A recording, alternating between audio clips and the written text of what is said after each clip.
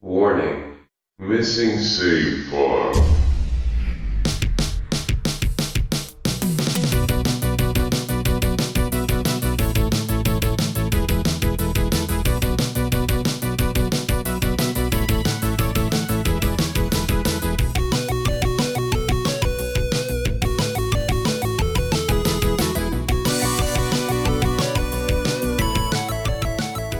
Hey, it's Bernsey. And I'm Paul. And this is the Missing Save File, a video game podcast where we play the games we somehow missed the first time around. And today we're talking about Nier, I don't know how to pronounce it. Nier a tomato. A tomato. Nier automatic transmission. Nier automboy. Nier automahawk. Nier automata. Nier automata? Nier automata. We did it.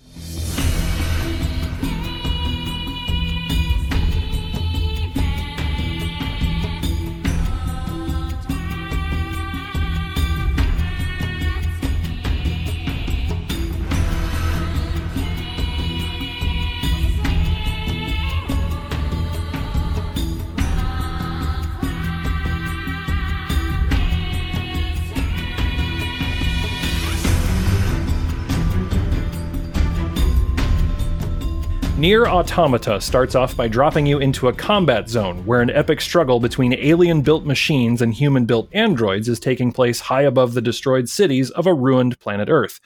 However, that's context you pick up almost an hour into the game after completing the game's lengthy introduction, during which you also need to avoid dying lest you be sent back to the title screen and start all over again. It's a bizarre introduction. And I'll admit, it had me feeling a bit like Gandalf for the first stretch of Nier, as characters were directing me to murder robots I'd never heard of and complete missions I couldn't recall being assigned. I truly had no memory of this place. However, this is the perfect introduction to a game that not only breaks with conventional video game design, its treatment of the roll credits / game completion screen stomps all over conventional game structure and leaves it out in the sun to rot without so much as a proper burial.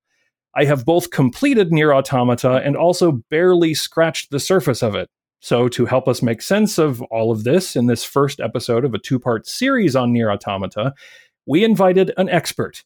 His name is Murphicles, and he's been sent from the future to talk with us about Nier, murder some robots, and ensure glory to mankind. Thanks for having me again, guys. Glory to mankind. Glory to mankind. So let's talk about Nier, because I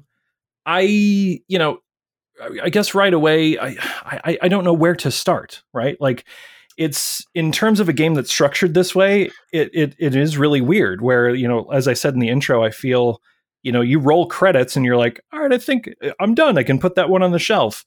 And knowing what I know now, I don't really know how to like frame this conversation. So, I mean, where is a good place to start here?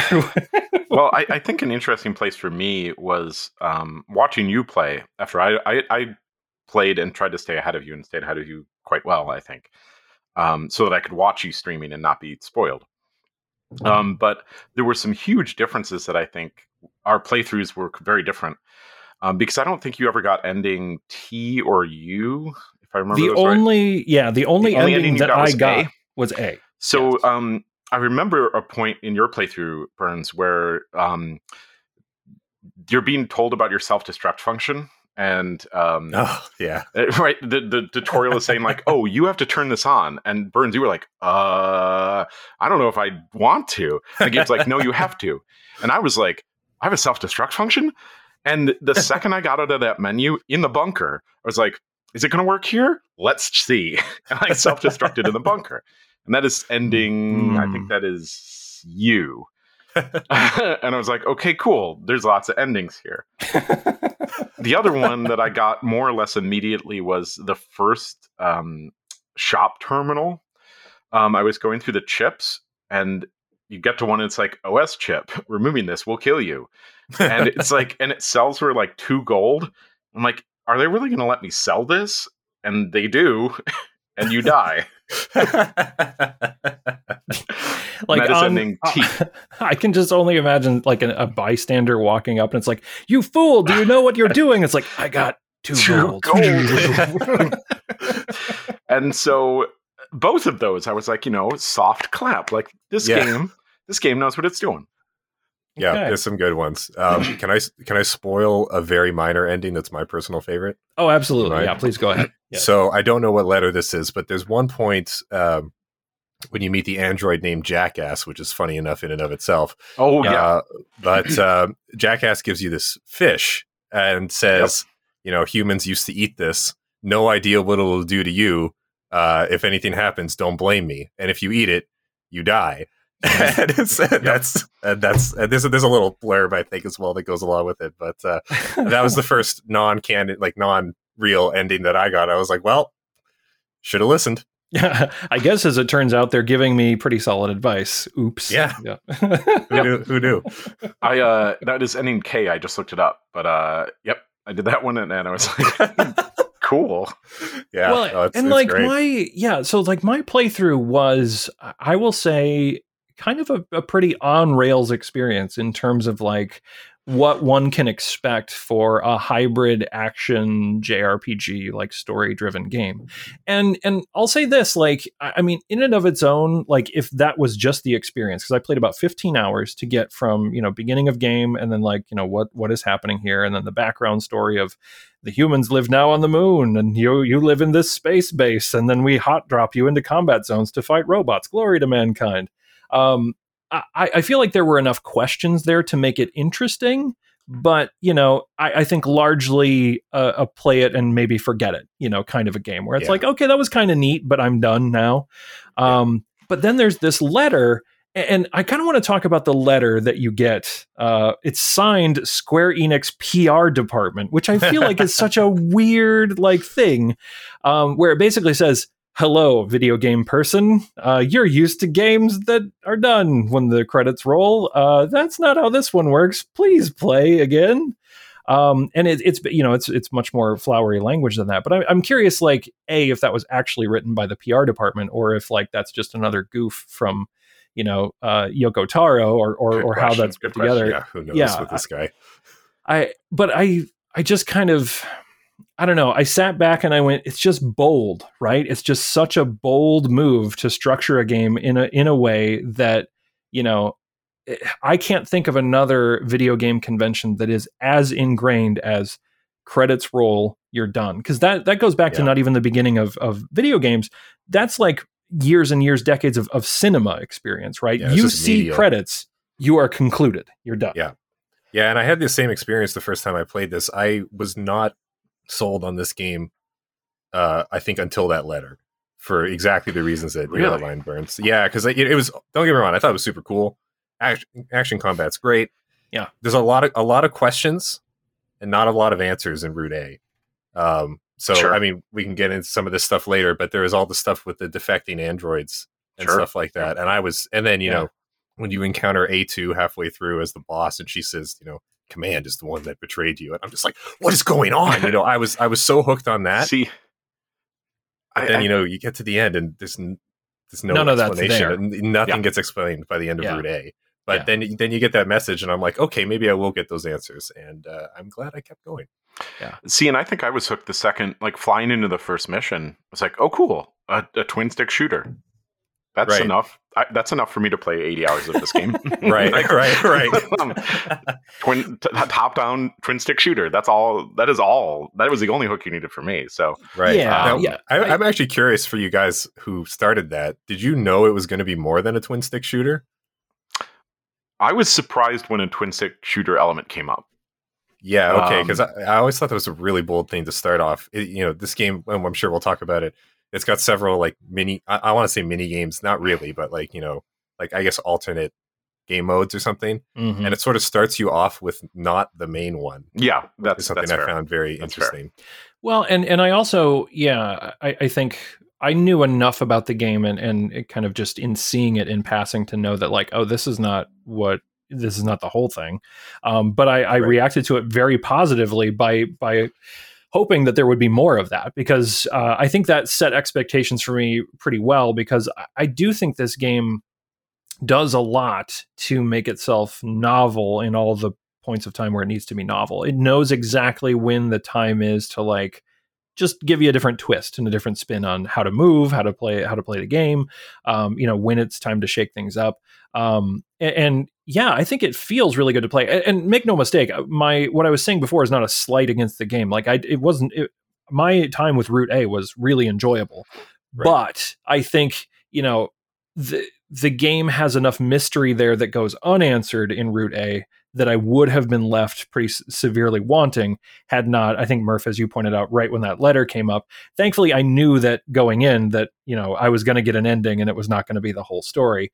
But I think had I read that letter and not known that at that point, I would have been like, oh, okay. So, I mean, they do a good job of, really trying to reel you back in. But I mean, now I really want to know, because like I broke my notes into basically like major set pieces, memorable moments, and then just like questions that I have. And like, I have so many questions, because the one thing I will really applaud this game for is both hiding the universe from you in terms of what's actually happening, but also giving you enough to tell, like it sets up this whole, I think the only analog I can really draw, or the only comparison that I can make that makes any sense, is it's almost like watching The Matrix, right? Where it's like you're presented with this world, you're presented with these conventions, you're presented with how things work, but there's always stuff everywhere that's like, is it though? Because like I'm just like, we're the good guys and the robots are the bad guys. Are we? Are they? There's yeah. So I should say before we start, right? Before you ask any questions, so I finished ending A and B. So I have more information than you, but Murph has obviously finished. We jokingly before we started, I said Murph has finished all endings, which is a lot to ask, but he has not. But you finished the endings that we would be talking about. So I think it's fair to say that that any questions that Burns asks that are spoiler related that we do not answer. Oh yeah, we're not telling him anything. So just to keep that on the table, I figured that would be your mindset already, but that is how I'm going to approach this too. Because, no direct spoilers. I think is a good. There's a lot. Well, have you started playthrough B at all, Burns? Like even I have not. Okay. Nope. Okay. I basically got Route A. I got the letter. It was like, and I will also say that there are a couple of mechanics in this game that are super friendly for picking it up and putting it down, which as someone who just like likes to play games on my own schedule, I please do that more narrative games. Please like, because there's the way that the ending is constructed in ending A, it's roll credits, you get the letter, and then it says what you have to do, but then it just dumps you back to the title screen and gives you complete control over when you started. It's like, It basically says like, you need to press start, you need to select your save, you need to load the game again, and then you're on your way. And I'm like, cool. Because there are so many games that like do things like this, but then immediately like dump you into it and you're like in a cinematic and it's like, but I wanted to eat my pizza rolls. Like this game is great for that. It's also how the real quick, I just want to say it's also how the safe room works in the camp, where if at any time you go to that room and you say like, oh, I want to sleep, it will save your game like any other save station, but then it will also do the same thing. It will dump you completely out to credits, so there's no chance of anything else happening. And like, I love that. Like, I literally built that into my playthrough cycle, that when I was done and ready to put this game down, I was like, oh, I will just go to bed and it will be. Yeah, that's smart. I'll wrap it up. There's a lot of stuff like that. So I think I mentioned this in my brief appearance in the last episode, but I'm sort of very slowly playing the Nier Replicant remake, which is the previous Nier game, and I'm replaying Automata basically along with Burns' stream. So I finished Route A few weeks ago, and I'm also working on the other thing, and I'm noticing that this is like there's a lot of meta commentary in this guy's games about gaming in general. Oh sure. And sure. Even just the idea that I go to sleep and the game is over is like kind of feels like a little bit of that, you know what I mean? Like this right. He's built this big amazing world that's so interesting, but it's just so easy to get out of it, which is a little unusual. Mm-hmm. It's, I don't know, I could go on for hours about the little things like that this guy does. And before Replicant, I should say, before the Replicant remake, I didn't have access to the previous Nier. It's kind of hard to get, so I had never played it. Now with the remake, it's actually impressing me immensely how much of the stuff I loved about Automata was like prototyped in Replicant. There's a lot of stuff that's very similar that was done better in Automata, but is still there in Replicant. And I'm like, okay, so he's been working these ideas for a long time. Some of them. And cool. It's that level of, like my favorite description of like quality in general is like, it is something that you'll work, you'll sweat over every minute detail, and the casual observer will not be able to know the exact pieces that you've worked on and what you machine down, but they can still tell it's there, right? Like they can't. Yeah.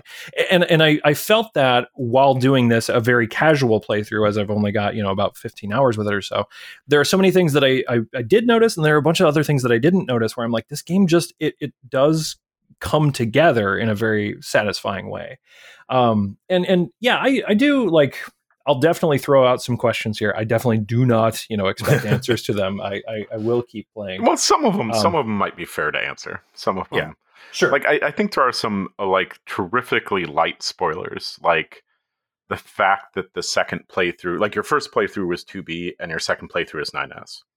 Like that is a spoiler that'll be like the first second you turn on the second playthrough. And actually, there's there's something to that too. So I don't think it's a spoiler to say that you're going to learn more on your second playthrough. Oh, sure. Right? Mm-hmm. Yeah. And so the same is true in Replicant. But what I like about what's going on in Automata is that they locked information behind characters' personalities. Mm-hmm. So in Route A, 2B is all business. Mm-hmm. She's here to kill robots, and that's it. When you fight the bosses, the names that appear underneath their thing are just gibberish to her. Mm-hmm.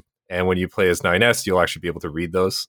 Because so 9S has, he's more of a technical Android model, and he actually has the capacity to analyze this information, but he also has the inquisitive personality, whereas 2B is just shutting him down the whole game. Right. So you learn a lot more about the characters, and via the characters, you learn more about what's going on. I thought that was so cool. And in Replicant, I think it's not really that way. It's like you just play the game again, but stuff is shown to you that wasn't shown before. There's not really a good reason for it. Okay. So I love how they did that in this one. Well, and there's parts in this one where they're separated, right? There's plenty of parts where they're just doing different things. Mm-hmm. And those parts are very interesting, right? So you have answered one of the, because again, I didn't start the second playthrough at all. So you have answered one of the major questions that I had, which was how is Route B going to differ mechanically from Route A? And knowing that's really exciting because I imagine even the introduction will play out differently because 9S going into that seemingly knew a lot more, and then the black box happens, and then he has the memory wipe for that whole last mission. So I want to, okay, so that intrigues me a lot. I really like that. And that is also a thing that, while I guess you could do you could do it in television, probably. It'd be pretty hard to do in film, but that's such a very good video game convention to take advantage of, right? The idea of just completely shifting your experience based off of what characters are putting you in direct control of. Yeah, that's true. Really and to Murph's earlier point, I think is that the personalities, like in the first playthrough, I think 9S kind of comes off as this as kind of annoying, right? Because you're like, hey, I'm 2B, I'm business. Yeah. And he kind of comes off as like silly and getting in the way and all that sort of stuff. And then it's like, oh, cool. Now you are him. and you start to see it in a very different way. It's a very interesting spin on that. So yeah, it's very cool. I remember I watched, a streamer friend of ours, Savco, also streamed this on my recommendation like over a year ago. Okay, like, wow. That would have been great to have seen him play this. It was fantastic, and there's a particular moment that I'm very looking forward to discussing with you guys once you hit it in Route C. That he managed to ruin in spectacular fashion. So I look forward to telling that story. But also, he hated 9S throughout Route A, and it was kind of the meme of the stream was like how much we hated on 9S. And then at Route B, he got super intrigued, and by the end of it, he was completely sold. And it was really cool watching that because I actually didn't mind 9S that much. But I agree. By the end of Route B, you have a very different perspective on the characters. It's pretty cool.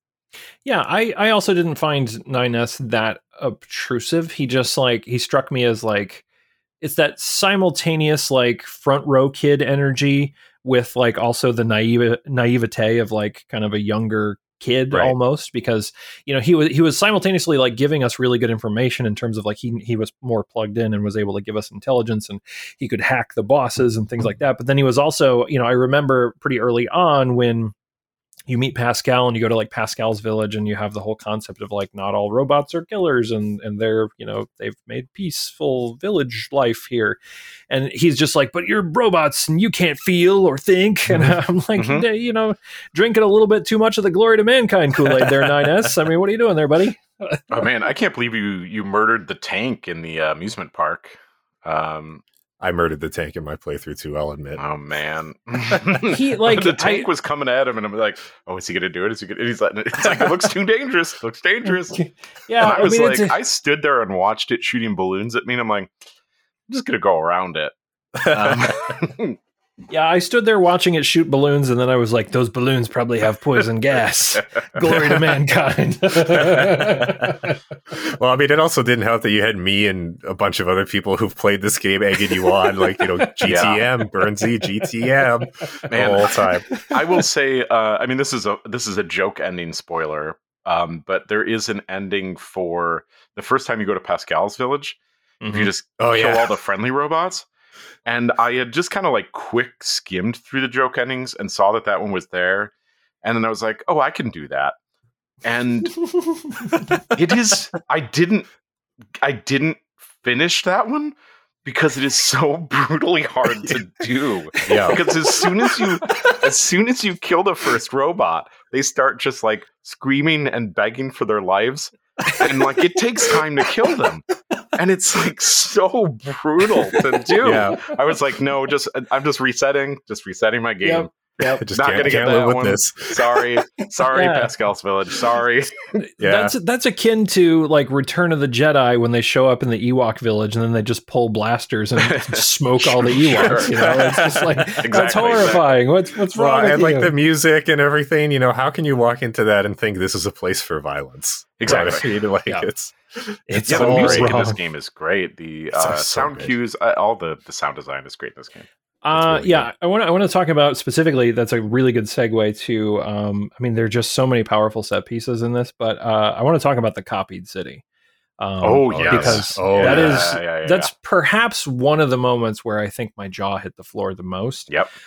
Because I mean, a lot of this game is, kind of Fallout aesthetic, right? Where it's it's ruined cities and lots of rusts and metallic, hues mixed with desert hues. Sometimes there's some greenery, but it's in places where people are taking refuge, like Pascal's village, or there's the ruined castle where you go through and eventually, find A2. But when I came through, it was that cave system where you, in one corridor, you travel and you find, the aliens, right? Which I'm still, I don't know, I'm using air quotes, visible air quotes with my fingers, because I doubt everything in this game.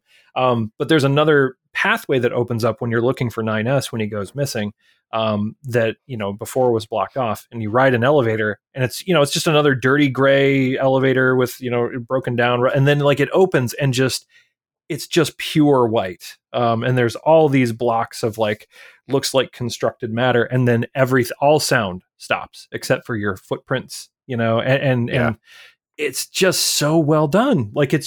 It evokes exactly what you're supposed to feel at that moment, which is just awe, right? Mm-hmm. You're just where am I? What just happened here? Yeah. I think I think I mentioned this last time, that when I was trying to pitch it to you guys, that it's got that auteur sense. You really feel like there's a guiding hand behind this thing. Mm-hmm. And also to what Burns, you said earlier about, it's some very bold decisions made in this game. That's one of them is I feel like the overworld does get a little bland after a while. Sure, yeah. But but then it's always peppered with something crazy at just the right moment. That castle, the castle's beautiful. Oh, the castle's really beautiful too. Yeah, and there are some fantastic areas, to be sure. But the main city ruins in the desert, I think, is where you spend the bulk of your time, at least in Route A. And they can get pretty bland after the 14th time you've gone back there. But again, it almost feels deliberate to contrast with the areas after you have played through it for a little while. I've heard it referred to. I think I saw some review and they were saying it's like a stage play almost, like reusing the same space over and over again and recasting. It's a good comparison. Yeah. The main map, right, is not enormous. It's not hard to get from one side to the other, but there are all these little extra places here and there. That really do a good job of filling out the world. Yeah, it's I don't know. I really love the world design. I also think there's a benefit to doing it that way because you end up knowing it like the back of your hand.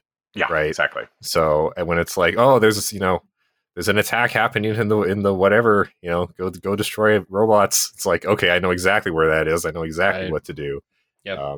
So yeah, it's great. And again, when this game came out, like the big open world thing was number one in gaming. So it's kind of cool to play something that's like it's a small area. You're going to reuse it over and over again, and it's refreshing. I like it.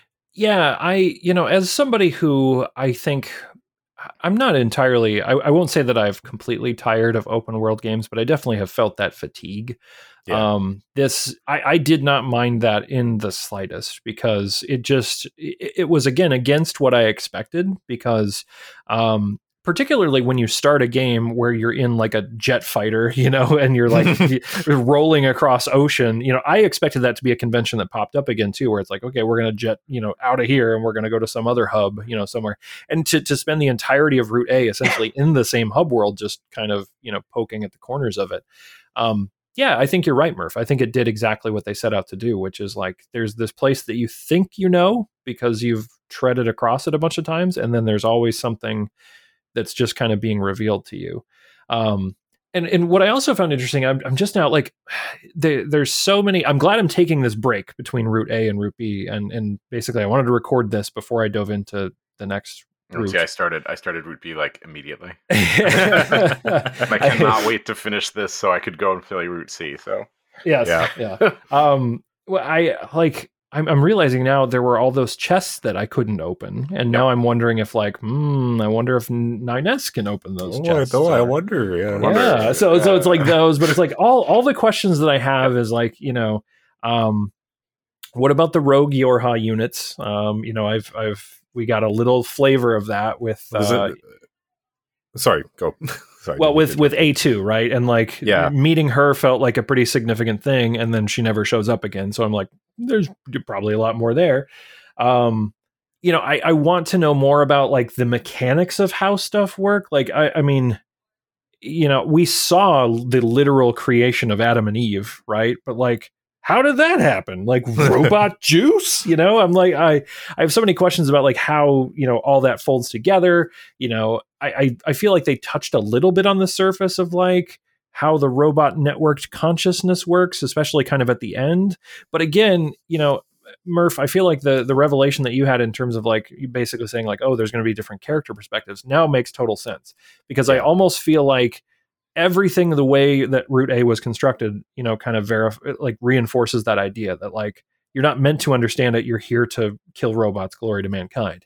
And now if I get other perspectives, I'm hoping I'll get more, subtext, more flavor, more background information. And that's the part of me that's just like, I need that. I'm the person who read all of the codex entries in Mass Effect 1, 2, and 3. Right. It's like I want all the backstory, I want the history, I want and so that's the part that's got me like really psyched to play the next playthroughs because it does feel like there's all these things happening underneath the surface that I just barely got a chance to gotta make sure you keep checking your Android email.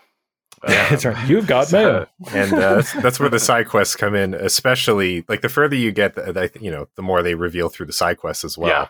Mm-hmm. And I'm not sure how much of back to the point, obviously meeting A2, and you're ordered to kill her because she's a dangerous android that defected or whatever, not defected, but I guess went rogue. Did you guys get the other Route A side quests involving rogue androids? Yes. I don't think I did. There's two of note that I made notes on. One of them is you get orders from command to kill or to track down missing captain and a couple of it's like a set of 3, right? It's a set of 3, and there's I think mechanically there's like 3 places you could encounter them. Yeah, Burns, did you get that one? I don't know if I saw you do that one. The only thing that comes close to that is like there were some people hanging out in Pascal's village that I like helped out, but that's not. Yeah, so I guess you didn't get that one. I'm also not really sure what triggers that because it's a message from command. But there's that one, and then there's another one where one of the operators asks, or sorry, not one of the operators, one of the androids in training on the bunker asks you to go find her former trainer or captain or whatever, 11B, I think it was. I think Burns did get that one. I think I saw him get it, but I also did get that one. So right, yeah, and you find her records, and it turns out that 11B faked her, her getting shot down in that opening sequence in order to desert. Yes. And that one I did get because I do remember I had to backtrack all the way to the first room that you land right after you. First room. Yeah. And then I read those logs and I was like, you know, like it was one of those. Yeah, there's a lot of that, and there's a note of dialogue I made note of in the one you didn't get, Burns, unfortunately. But let me just find it because there was something I thought was kind of interesting. Let me find this where I put it here. So you encounter those. You eventually find those rebel Yorha troops, right? And your orders at first are to find them and detain them. And let's see. Rebel Yorha troops reveal that something is happening, and they accuse 2B and 9S of not knowing. So that once they say that to 2B and 9S, the pod changes its orders, and now it starts saying destroy them instead of detain them. There's a lot of little stuff like that. And then there's another one I noted here that I missed my first time through. I forget exactly what the context of this is, but there was I think it was this same quest. The commander implies that those missing Yorha troops had been harassing android resistance members and stealing their supplies. And when you go talk to Anemone about it, she says, no, nothing's missing. Interesting. Right? Yeah, there's a lot of little stuff like that I didn't even notice a lot of this in my first playthrough, but this time, especially because I was going in to take notes, I was like, oh, that's cool. Yeah, I think I remember that one, and I thought to myself, oh, I'm sure this will be explained more later. and then and then in Route A it was not. Yeah, in Route A you don't really get an explanation of that. And there's other stuff too. Like I don't know if you guys found like the drug addicted androids in the oil field. I did not.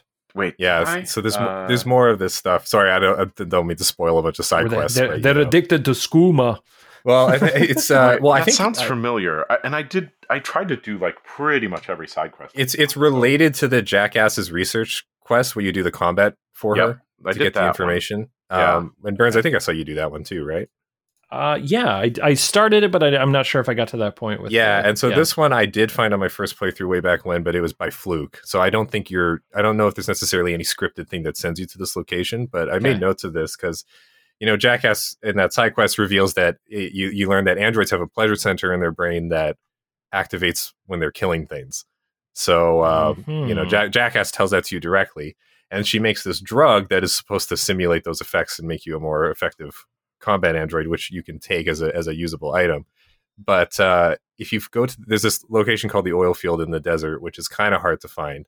It's near where you, if you guys remember where you fight that like ridiculously overpowered machine in that little alcove who killed the resistance member. Oh yeah, yes. It's somewhere around there, I think. And you find a bunch of androids that now that Jackass has invented this drug, there's a bunch of Yorha androids that are just high out of their minds, just completely derelicting their duty, just lying on the ground, just like, there's all these little things, and I don't think it's a spoiler to say that something is clearly wrong at Yorha, right? Right. But there's all these little things that I didn't really notice on my first time through. I made a bunch of notes on it. I was like, that's really cool. It is telegraphed, but you're 2B, you're just here to kick ass and go home. Like, yep. Who cares? Well, and I do remember getting that line of dialogue. So I probably got that part of the Jackass side quest, but I probably didn't find the drug addicted androids. But I do remember you read that line where it's like, oh yeah, androids have this thing in their brain where it's like you get super happy when you're just killing stuff, and I'm like, that doesn't seem cool. Seems a little unethical, maybe. Yeah. Someone had to put that there. They're androids. Yeah, that's a conscious decision and not great. There are so many small pieces of this and so many good characters along the sidelines, right? Like you ran into Emil and his store. I think that's all you get in Route A is that he's in his little go-kart and thing, and then he'll sell you stuff. And he's fun even in that. But then there's more to him. Yeah, that you uncover later. So he's a character from Replicant, actually. Okay, I was wondering that because he has a deep history. It feels like in the game. So yeah, he does. There's like very small amounts. There's like a 10,000 year time gap between Replicants and this one. So tracks. Almost nothing is related directly, but he is directly related, and there's some other very small things. So which again I think is clever game design because this one stands on its own without having to play the obscure original, right? And there's another character that I don't know that did you ever find Father Servo, Burns? Yeah, he's the guy who with the dojo. Yeah, the dojo. Yeah. I only went to him once, but I beat the ever loving snot out of him, and so great. He's I was like, this was weird. Yeah, some of the machine characters are pretty awesome. Yeah, like all of the machine characters that have names are pretty great. Yeah. That's pretty fair. Yeah, it's cool. Yeah, and that now that you're mentioning that, that's another thing that I was like, there must be more to this guy, and I think I only encountered him the one time. Yeah, he continues to have quests, but his quests are pretty transparent. That is, he's just like, come at me, bro. That's his quest. Yeah. Well, and I did. I will say that I kind of. I think largely driven because I wanted to know what was going on. I kind of just powered through this one in Route A, and maybe it's just role playing in the spirit of being 2B that I was just like, no, I'm on to the next thing. And I never ran up against like a traditional RPG roadblock where it's like, now all of the enemies are 10 levels ahead of me, so I need to go grind. So I always kind of wanted to know more of what was going on. I just had to dig in, and that was. It's kind of interesting to then get to the end of this road and really not have many answers. And I think that means maybe my second playthrough, I might do more side quest stuff, because it's like, if I can get a route that's starting to give me more answers, I might start to poke more at the corners, because the side quests weren't giving me much. So I was just like, well, more story.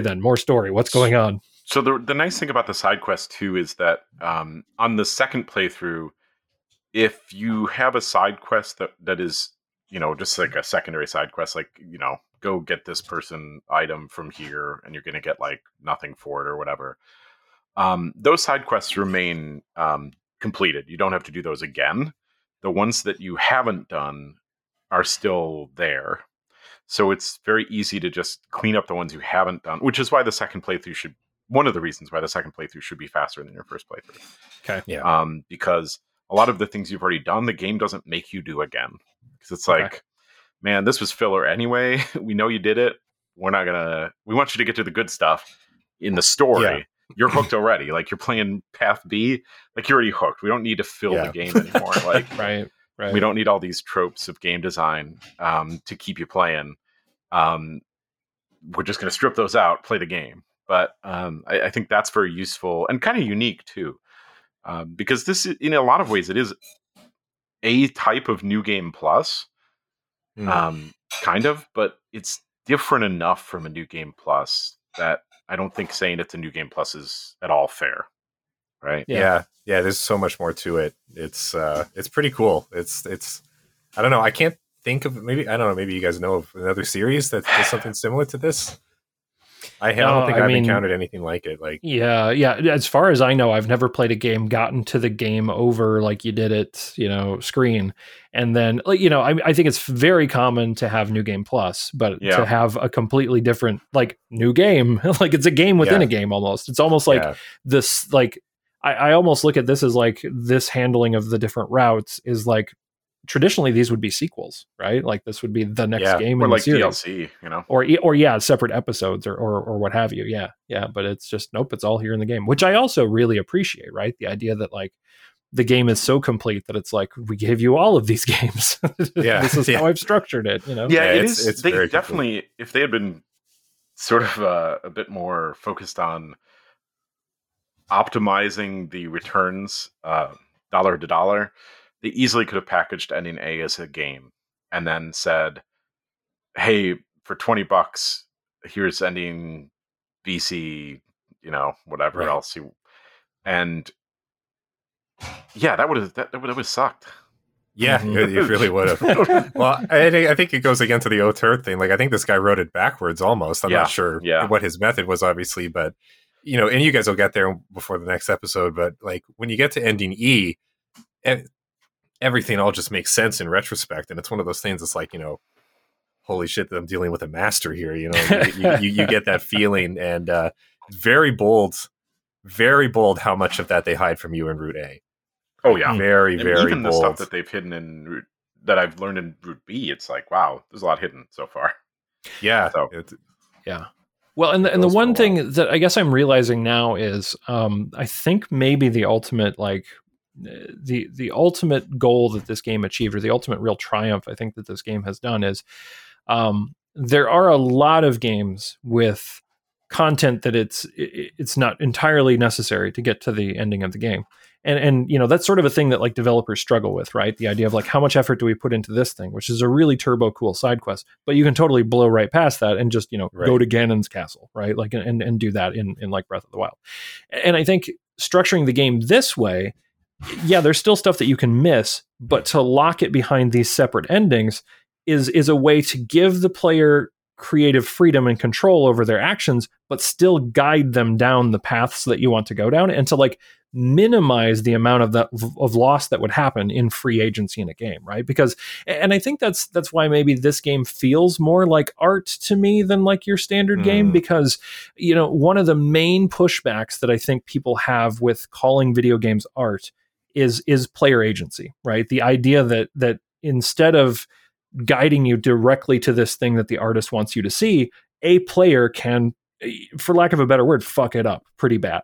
Right. And the way this game is structured seems to like negate a lot of that. They really do a good job of putting you where they want you to be, feeling what you should feel, and seeing what you should see in the moment that they want you to see it. And I think that probably more than anything else has me more excited to like dive in and like really, really start swinging away at this thing.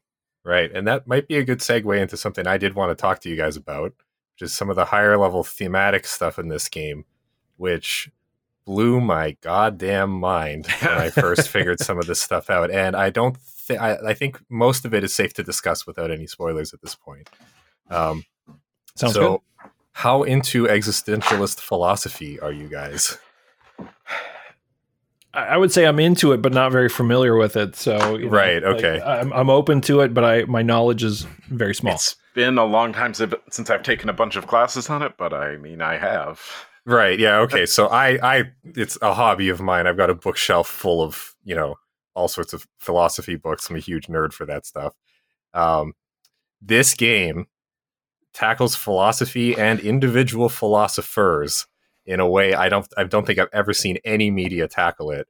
And there's a lot of examples, but there's one I wanted to talk about. I wanted to make a point of talking about on this because, it blew my mind. And then later on, I watched someone else's breakdown of it, and it blew my mind even further. So I think we all encountered Jean-Paul. Oh, yeah. Robot, Yep. Right? Mm-hmm. Okay, so Jean-Paul, he's this pompous robot. And one of his first lines, I think, is "existence precedes essence," and he wears the hat. And so he's like clearly supposed to be Jean-Paul Sartre, who's this major existentialist philosopher, right? And he has all these groupies who love him, even though he's clearly an asshole for no reason.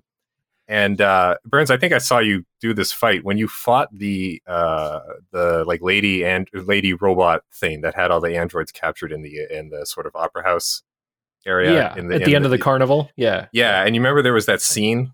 There was it flashed white, and you saw her standing across from Jean-Paul. Yes. Right. Okay. So this will spoil something for you, but I don't think it's not necessarily something that you would have. I hope I'm not ruining anything too much. But yeah, no, go ahead. Yeah. I didn't get this on my first playthrough. I watched Sav do it, and he didn't get it either. So I think it's pretty hidden. That robot's name, when you play as 9S, you're going to see all their names. That robot's name is Simone, meaning Simone de Beauvoir, who was another existentialist philosopher who had a relationship with Jean-Paul Sartre. Okay. And so there's so much going on here. Mm-hmm. In real life, they had an open relationship, Simone was bisexual and had a lot of young female lovers. Now, reportedly, Jean-Paul was extremely jealous of this, right? He had a lot of problems with that and would try to sabotage her other relationships and all this stuff.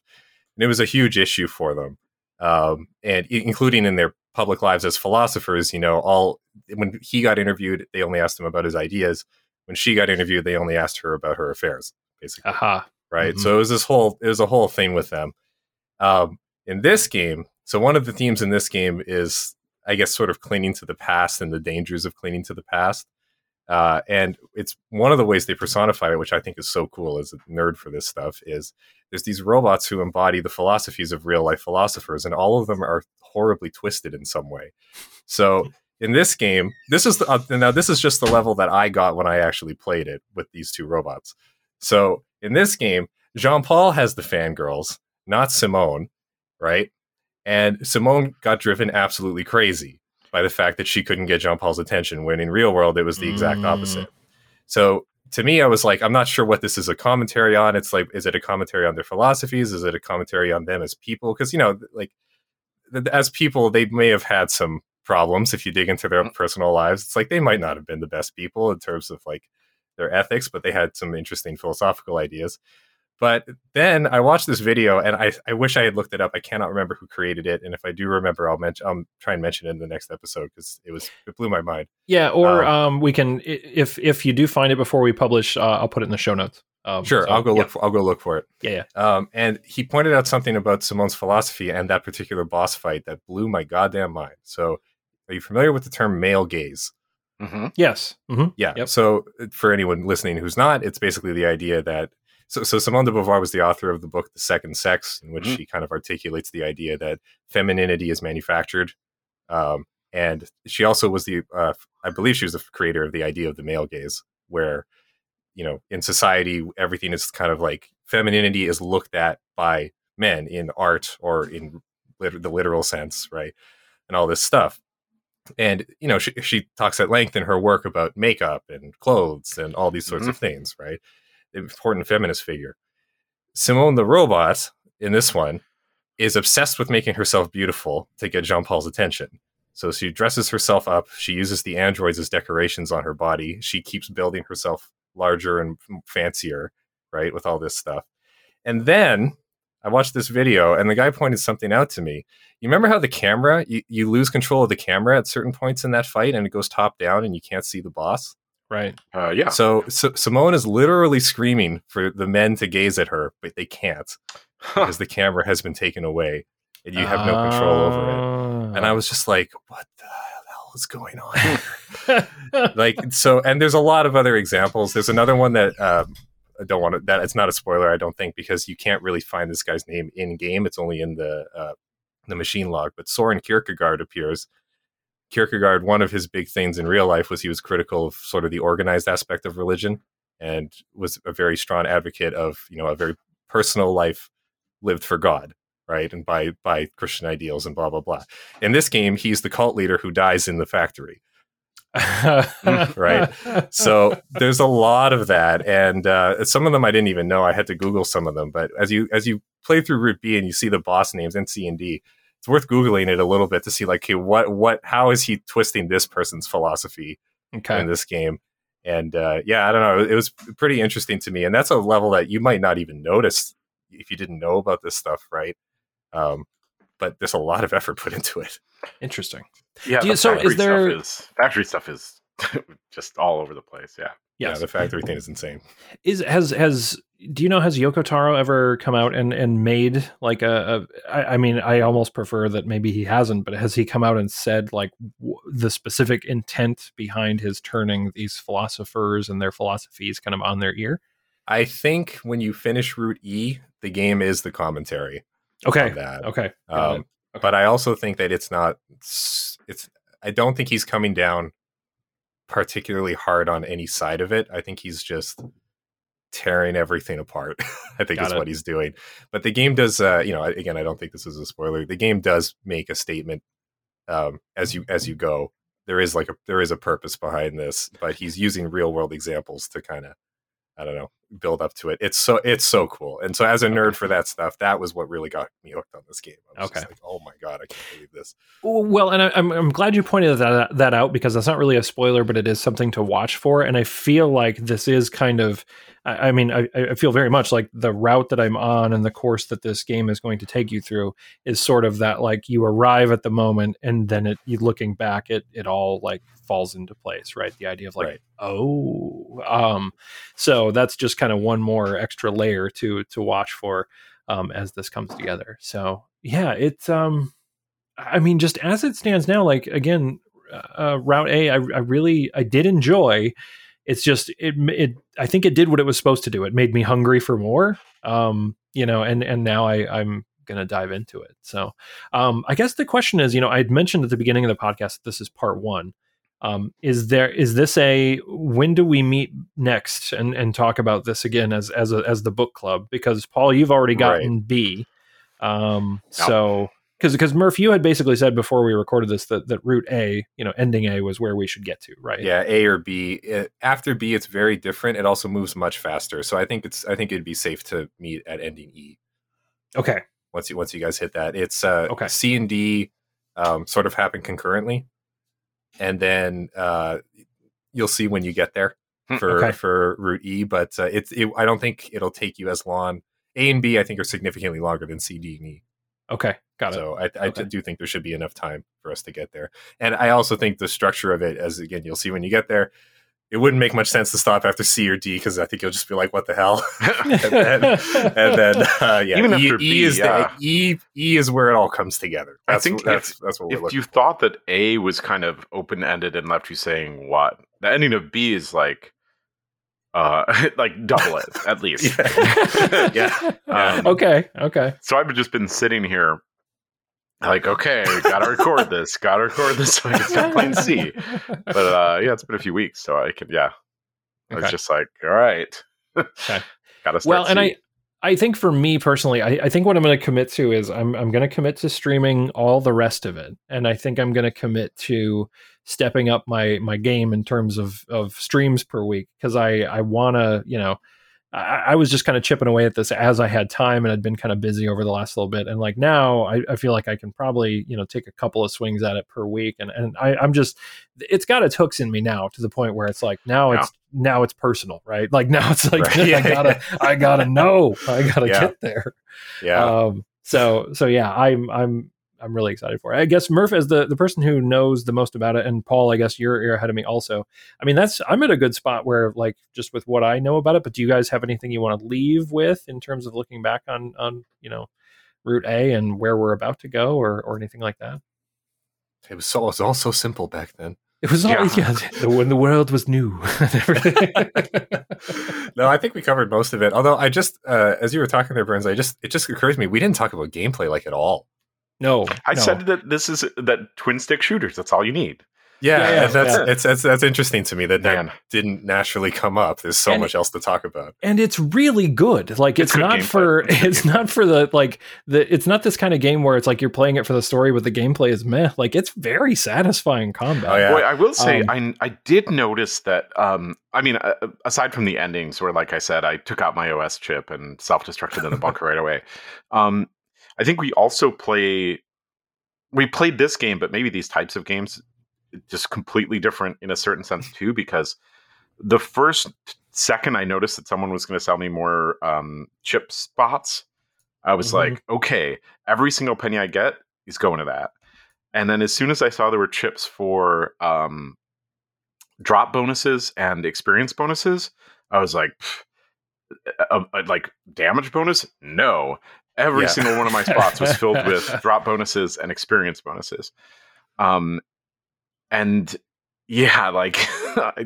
it just piles on, getting so many chips and so many drops and things. But like, you looked at all the chips and you're like, wow, this is cool. Like I could do this, or like, oh, cool, if I synergize this one with this one.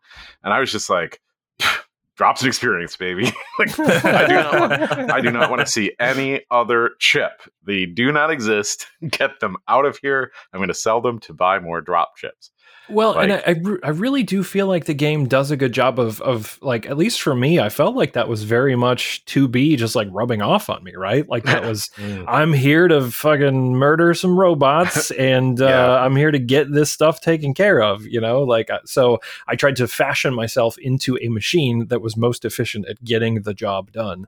And I hope that carries through into future playthroughs. That maybe that'll shift my mindset too. You'll get new chips in B. Okay. In ending B, so playthrough B. Okay. Yeah, there are New some types gameplay of changes. chips. So Yeah, it's cool. Also, I think Hint shout out of to lime chips and yeah. Cool Ranch chips. 9S has a preference for Doritos. Also, I think it's worth putting a shout out to the English voice actors for 2B and 9S who personified their characters very well, in my opinion. Yeah. Like I thought all the voice acting in this game was really well done, right? across the board. especially considering it's obviously not the original language. So Also, your operator through playthrough A was just adorable. Like I really liked her. I also like how they paired 2B with like the floweriest Yes. operator. It's like 2B. Did you see this picture of a flower I sent you? It was just adorable. It's so great. Oh man. Well, I guess real quick, because we didn't give you the chance to do this. Murph, tell the people about yourself and talk about where people can find more of the Mighty Murphicles. Sure. Well, I mean, you can go to twitch.tv/Murphicles, MURPHOCLES. I recently realized I really should have gone with Murphistopheles. But the magical conversation with a friend today, or the other day. But I'm actually a guitarist by trade. Primarily guitar teacher this past year, but a lot of both. Producing an album on Twitch, although that's slowed down significantly, at least for the Twitchable parts, because I'm doing a lot of extremely boring behind the scenes stuff right now. Also started speedrunning Halo. Just got it down under 2 hours last Friday. So that was huge, exciting. By the way. That was really fun to watch. Those are insane to watch, yeah. As someone who's played a whole lot of Combat Evolved, like, it's fun to watch. Yeah, I'm glad you enjoyed it. I'm having a lot of fun doing it. So that's been great. And you can also go YouTube Mike Murray Guitar. That's my real name. And see some music stuff there too as well if you're interested. So yeah, there you go. I just want to say, like, there was a moment on your stream where, Murph, you were like, I found the recipe. I know what I want to do. It's guitar and Halo. And I was like, this is the fucking coolest place on the internet. We're here just to shred and get stuff done and shoot all the Covenant, that's what we're doing. That's what we're doing. I was like, yes. I'm glad it's a hit. I'm enjoying it immensely ever since I hit on that. So it is great. It is great stuff. It's been a good time. Yeah, and I'm looking forward to our future discussion. Like I said, I will do my best to power through this. You can find me streaming this probably for the next little while at twitch.tv/itsburnsie. That's ITSBURNSIE. And Paul, you recently got into streaming a randomizer. Yeah, I stream lots of things. I won't be streaming this, but lots of other stuff. Yeah, I was doing a Super Metroid randomizer, which is lots of fun. Yes. So I play wacky things. Twitch.tv/Paul plays some games. Go check it out. So until next time, I think that's going to wrap it up here. Normally we do like an outro where we talk about what we're doing next time. We know what we're doing next time. So now it's we got to get down to business. So I will kick it in high gear. We'll be back with the next episode where we wrap up our discussion of Nier Automata. So until next time, I'm Burnsy. I'm going to go play this game right now. Wait, I'm Paul. And he's Murphicles. And we will see you next time. Thanks for listening.